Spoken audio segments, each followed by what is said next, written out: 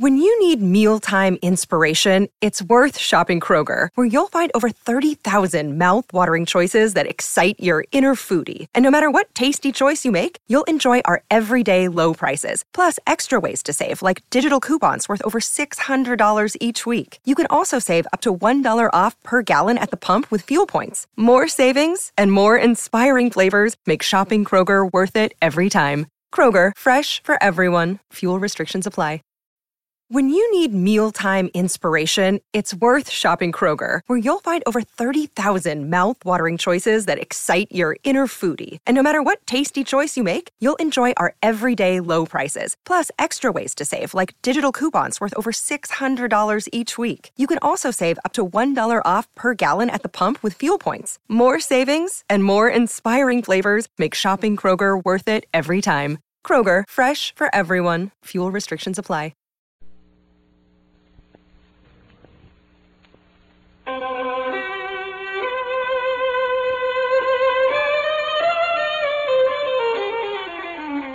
It is absolutely essential to me that I should have £50,000 at once. If I were able, I should be happy to advance it without further parley from my own private purse. You have doubtless heard of the Beryl coronet.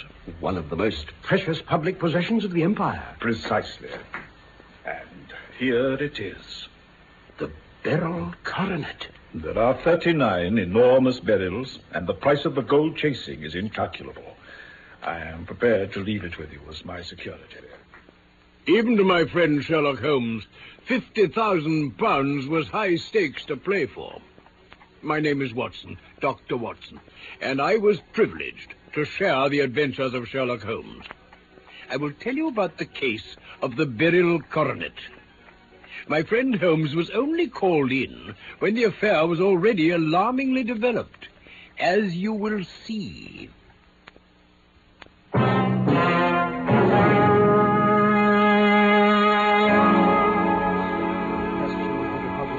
Funds to restore a credit balance to your account.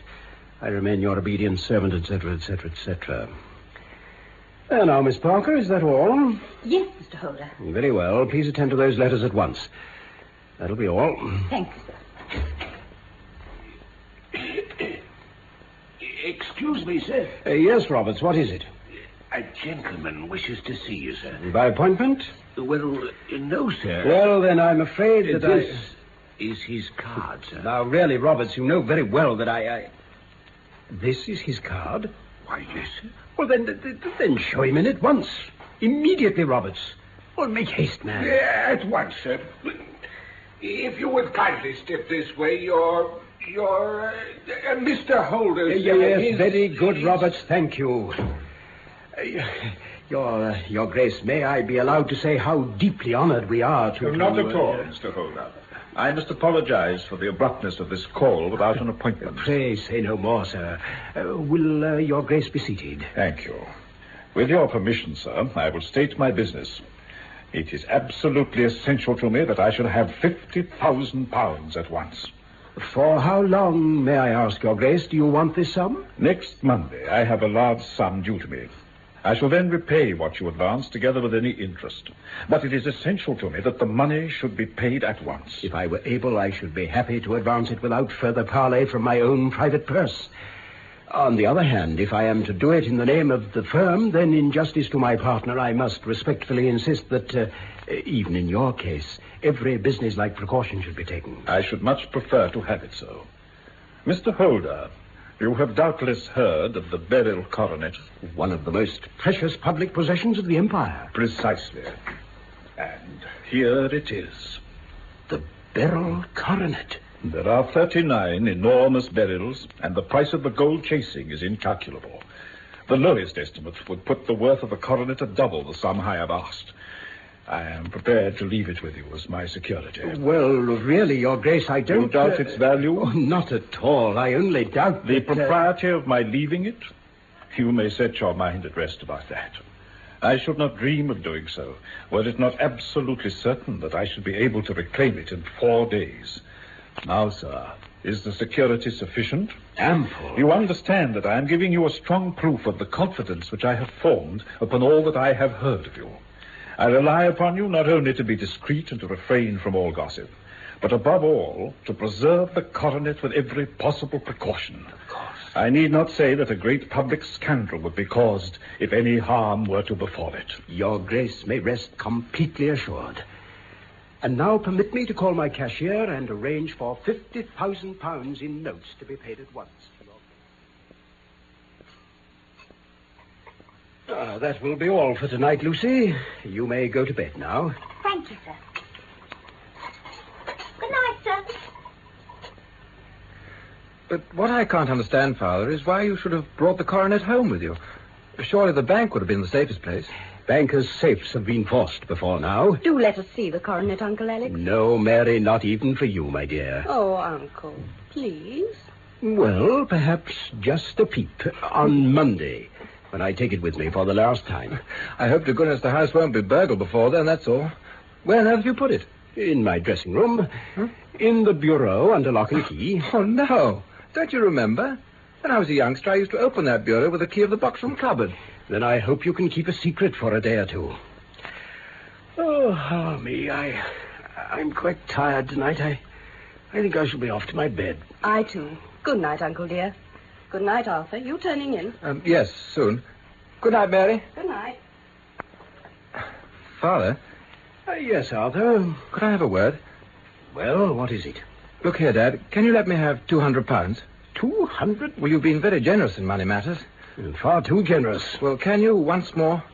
No, I can't. But I must have it, or I'll never be able to show my face inside the club again. And a very good thing, too. Yes, I know what you feel, but you wouldn't have me leave it a dishonored man. I've warned you I don't know how many times not to squander your money on cards and the turf. You know I've tried. You run into dangerous company with men like Burnwell and those. Their habits are expensive, but their purses are long.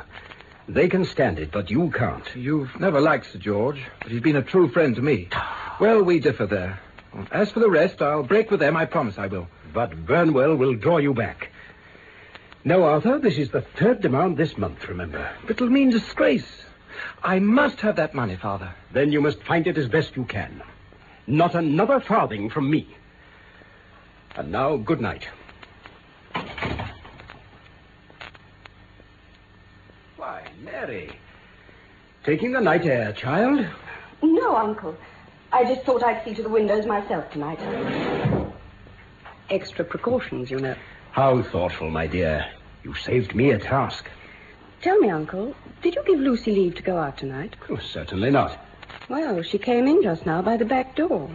Perhaps she's only been to the side gate to see someone. Still, I think it should be stopped. It's hardly safe. Quite right. You must speak to her in the morning.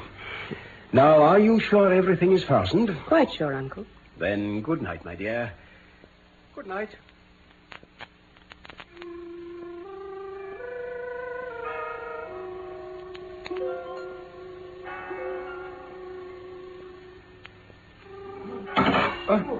Who's there? Who is it? Arthur, what are you doing with that coronet? Father, So you've come to this. No. Give it me here. Oh, no. It's broken. Listen, Father. Tell me this instant where this missing corner is, and the 3 barrels from it. There can't be any missing. There are, and you know it, because you've stolen them. Stolen? Yes, you thief. What? Must I call you a liar as well? When I caught you now, you were trying to wrench off another piece. This is the last straw. You've called me names enough. I shall leave your house in the morning and make my own way in the world after this. You shall leave it in the hands of the police. Oh, very well. If you choose to call the police, let them find what they can. You shall learn nothing from me. Oh, Arthur, Well, you may as well face the matter. It's not only my honor, but that of someone far more important than I that is at stake. Yet I suppose it might still be averted. Arthur, tell me at once where those barrels are. Tell me, and well, all shall be forgiven and forgotten. You keep your forgiveness for those who ask for it. You shall learn nothing from me. Nothing. And so I called an inspector and gave him into custody, Mr. Holmes. A search was made at once of his person and his room, and of every portion of the house where he could have concealed the gems. No trace could be found of them. Mr. Holmes, Dr. Watson, what am I to do? Do you receive much company? Well, none, save my partner with his family, and an occasional friend of Arthur's that I could well do without. Sir George Burnwell, for instance. Ah. Do you go out much in society? Arthur does. My niece Mary and I stay at home. We neither of us care about it. That is unusual in a young girl. Oh, she's of a very quiet nature. This matter has been a great shock to her also. Terrible. She heard the noise of my shouting at Arthur and rushed into the room. She must have read the whole story in his face, and on seeing the coronet, she screamed. I do believe she's more affected than I am. You have neither of you any doubt as to your son's guilt? How can we have? When I saw him with my own eyes with the coronet in his hands. Oh, was the remainder of the coronet at all injured? Well, yes, it was twisted. What did the police say of the disappearance of those gems? They're still sounding the planking and probing the furniture in the hope of finding them. Have they thought of looking outside the house? Yes, they've shown extraordinary energy. Very well, then. It is our task to find the gems. At once, Mr. Holmes. You may go to any expense you think necessary. I think first we'll set off for your home and devote an hour to glancing a little more closely into the details. Oh, together with my dear friend Dr. Watson here, of course. You will come, Watson? By all means. Splendid. Then come along, gentlemen. The cabs go slowly through this snow, so I think we'll take the underground. This is my dear niece, Mary. Mary, I brought a gentleman down from London to inquire more deeply into this dreadful business. This gentleman? No. His friend. This is Dr. Watson. My Mary is the sunbeam in my house, Dr. Watson. She's lived with us since my brother died, and I don't mind saying she's become my right hand. Oh, don't listen to his flattery. But where is this other gentleman? Mr. Sherlock Holmes. He wished us to leave him alone. I think he's round in the stable lane. The stable lane? What can he hope to find there? Here he comes. My niece, Mary, Mr. Holmes. How do you do, Miss Holder? Might I ask you a question or two? Why, yes, if it may help to clear this horrible affair up. You heard nothing yourself last night? Nothing, until my uncle began to speak loudly. I heard that and I came down. Mm-hmm. I understand you shut up the windows and door the night before. Did you fasten all the windows? Yes. Were they all fastened this morning? Yes. Now, about your maid, Lucy Parr. The second waiting maid. She's only been in my service a few months. She came with an excellent character, though, and she's always given me satisfaction. The only drawback is... Yes? Well, she's a very pretty girl, and her admirers occasionally hang about the place. Oh, yes. I believe, Miss Holder, that you remarked to your uncle last night that she had been out to see someone. Yes, her sweetheart, I supposed. She came into the drawing room while my uncle was telling us about the coronet. He stopped speaking till she'd gone, of course.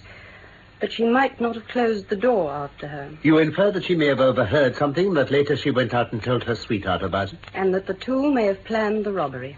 What is the good of all these vague theories? I've told you I saw Arthur with the coronet in his hand. Wait a little, Mr. Holder. We must come back to that. Miss Holder, about this girl. You saw her return by the kitchen door, I presume? Yes. When I went to see if the door was fastened for the night, I met her slipping in. I saw the man, too, in the gloom. Do you know him? Oh, yes. He's the greengrocer who brings our vegetables round. His name is Francis Prosper. He stood to the left of the door. That is to say, farther up the path than is necessary to reach the door. Why, yes, he did. And he's a man with a wooden leg. Why, Mr. Holmes, you are like a magician. How do you know that? I should be very glad now to look upstairs. I shall probably wish to go over the outside of the house again. Very well. Perhaps I'd better take a look at the lower windows before I go up. Where's my lens? Yes. Lead on.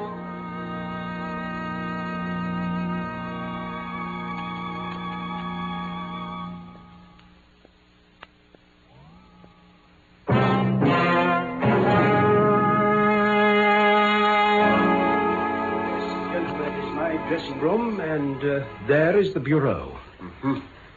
Which key was used to open it? The one my son had mentioned. The key of the box-room cupboard. Have you got it with you? Yes, here it is. Oh, thank you. Now then. It's a noiseless lock. It's no wonder that it didn't wake you. And this case, I presume, contains the coronet. The beryl coronet itself, sir. Exquisite. I see. Now, Mr. Holder, here is the corner which corresponds to that which has been so unfortunately lost. Might I beg that you will break it off? Well, I shouldn't dream of trying. Oh, then I will. Oh, Mr. Holmes, I beg you, please. Holmes. I felt it give a little, but though I'm exceptionally strong in the fingers, it would take me all my time to break it. An ordinary man couldn't do it. Now, what do you think would happen if I did break it, Mr. Holder? Well, really, I can't. There would be a noise like a pistol shot. You tell me that all this happened within a few yards of your bed and that you heard nothing of it. Oh, I don't know what to think. It's all dark to me. Perhaps it may grow lighter as we go on. What do you think, Miss Holder? I confess, Mr. Holmes, that I still share my uncle's perplexity. I think you told me at my chambers, Mr. Holder, that your son had no shoes or slippers on when you saw him. He had nothing on save only his trousers and shirt. Thank you.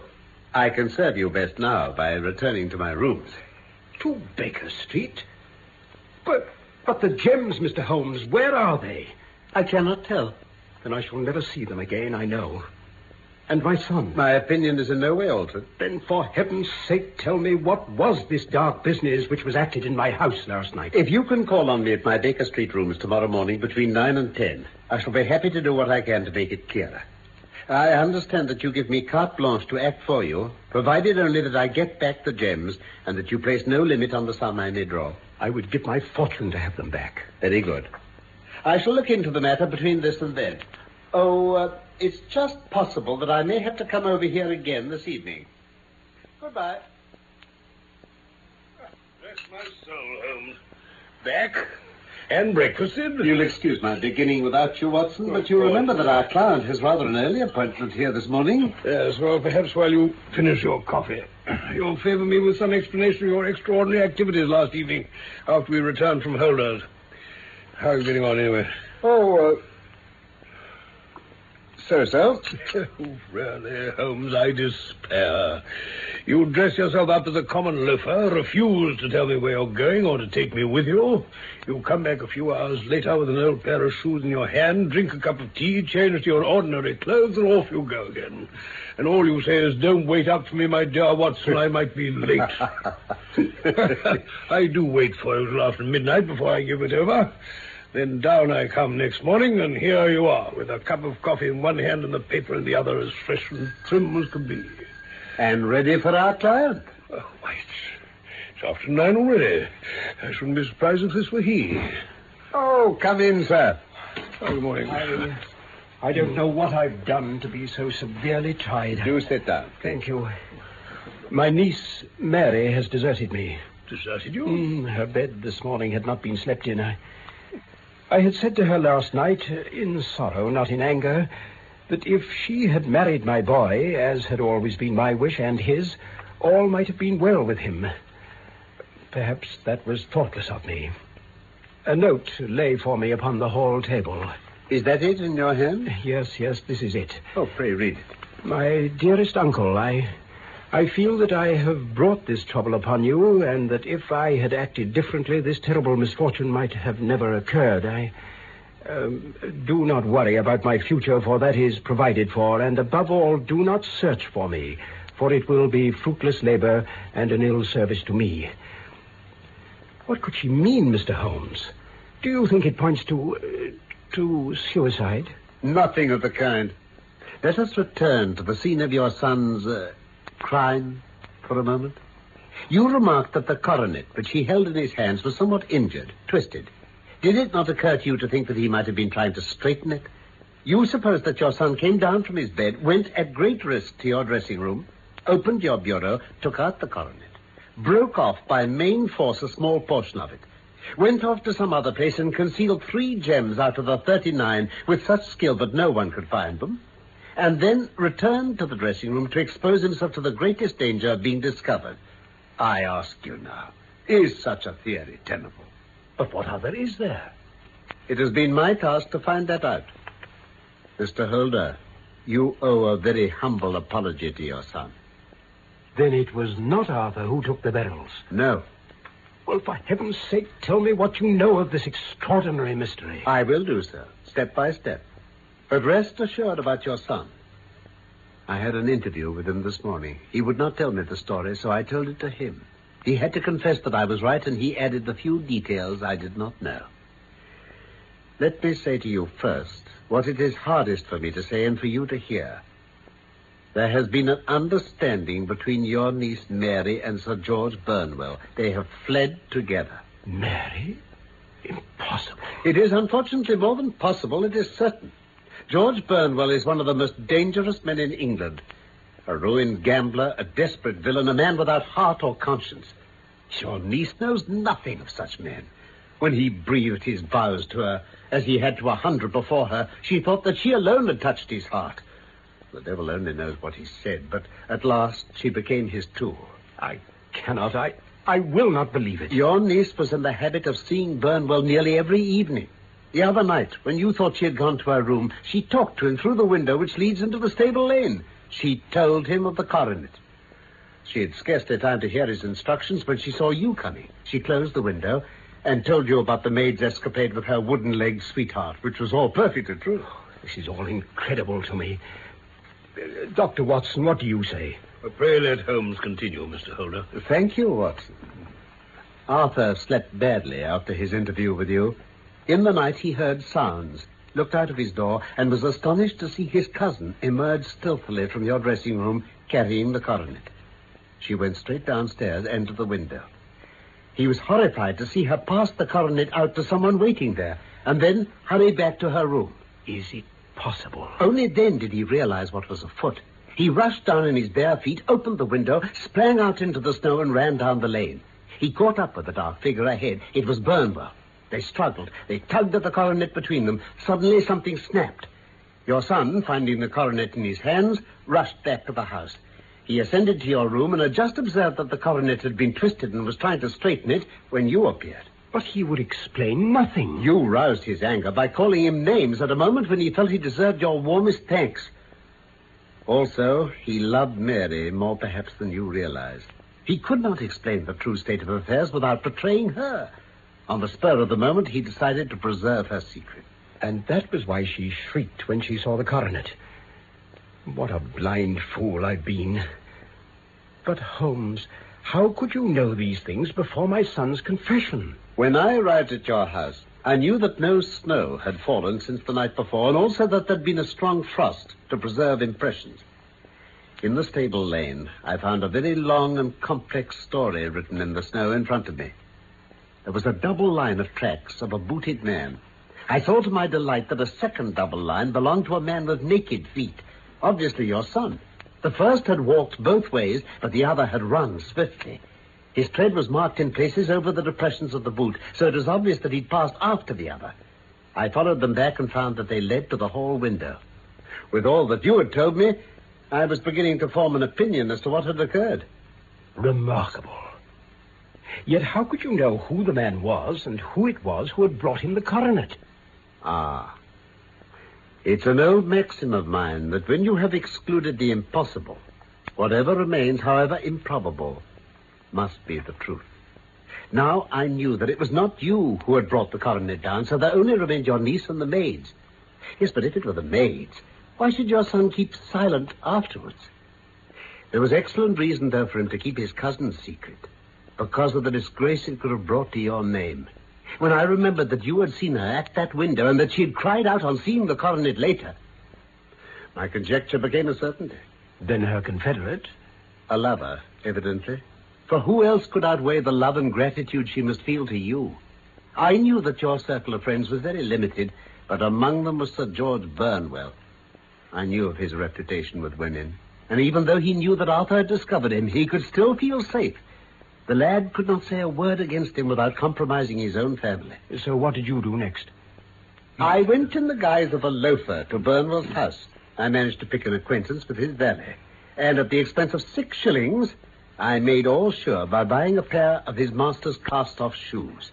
With these, I returned to your house and saw that they exactly fitted the size of the tracks. Yes, I saw an ill-dressed vagabond loitering in the lane yesterday evening. It was I. Then I came home and changed my clothes. It was a delicate part which I had to play then. A prosecution had to be avoided to avert scandal, and I knew that so astute a villain as Burnwell would see that our hands were tied in the matter. I went and saw him. At first he denied everything, but then I gave him every particular. And he became more reasonable. I told him that we would give him a price for the stones he held, £1,000 apiece. Oh, by the way, Mr. Holder, you would not think that an excessive sum? I would pay 10. That would be unnecessary. Oh. 3,000 will cover the matter. Oh, yes, and there's a little matter of £1,000 reward, I believe you mentioned. Better make it £4,000. Have you your checkbook? Watson, a pen, if you please. There, Mr. Holder, is your missing piece of the beryl coronet. I'm saved. I'm saved after all. Mr. Holmes, your skill has exceeded all that I have ever heard of it. You saved England from a great public scandal this day. As for myself, I don't know how... Please, say no more. My dear Watson. Watson, if you please, Mr. Holder's waiting for his pay.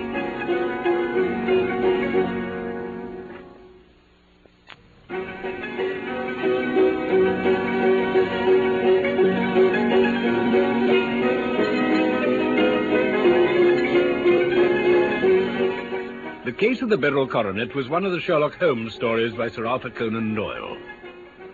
My real name is Norman Shelley. My friend Carlton Hobbs played Sherlock Holmes, and I was Dr. Watson. Michael Hardwick wrote the script for this BBC production from London. And, of course, I look forward to the pleasure of your company again, soon, for more of the adventures of Sherlock Holmes.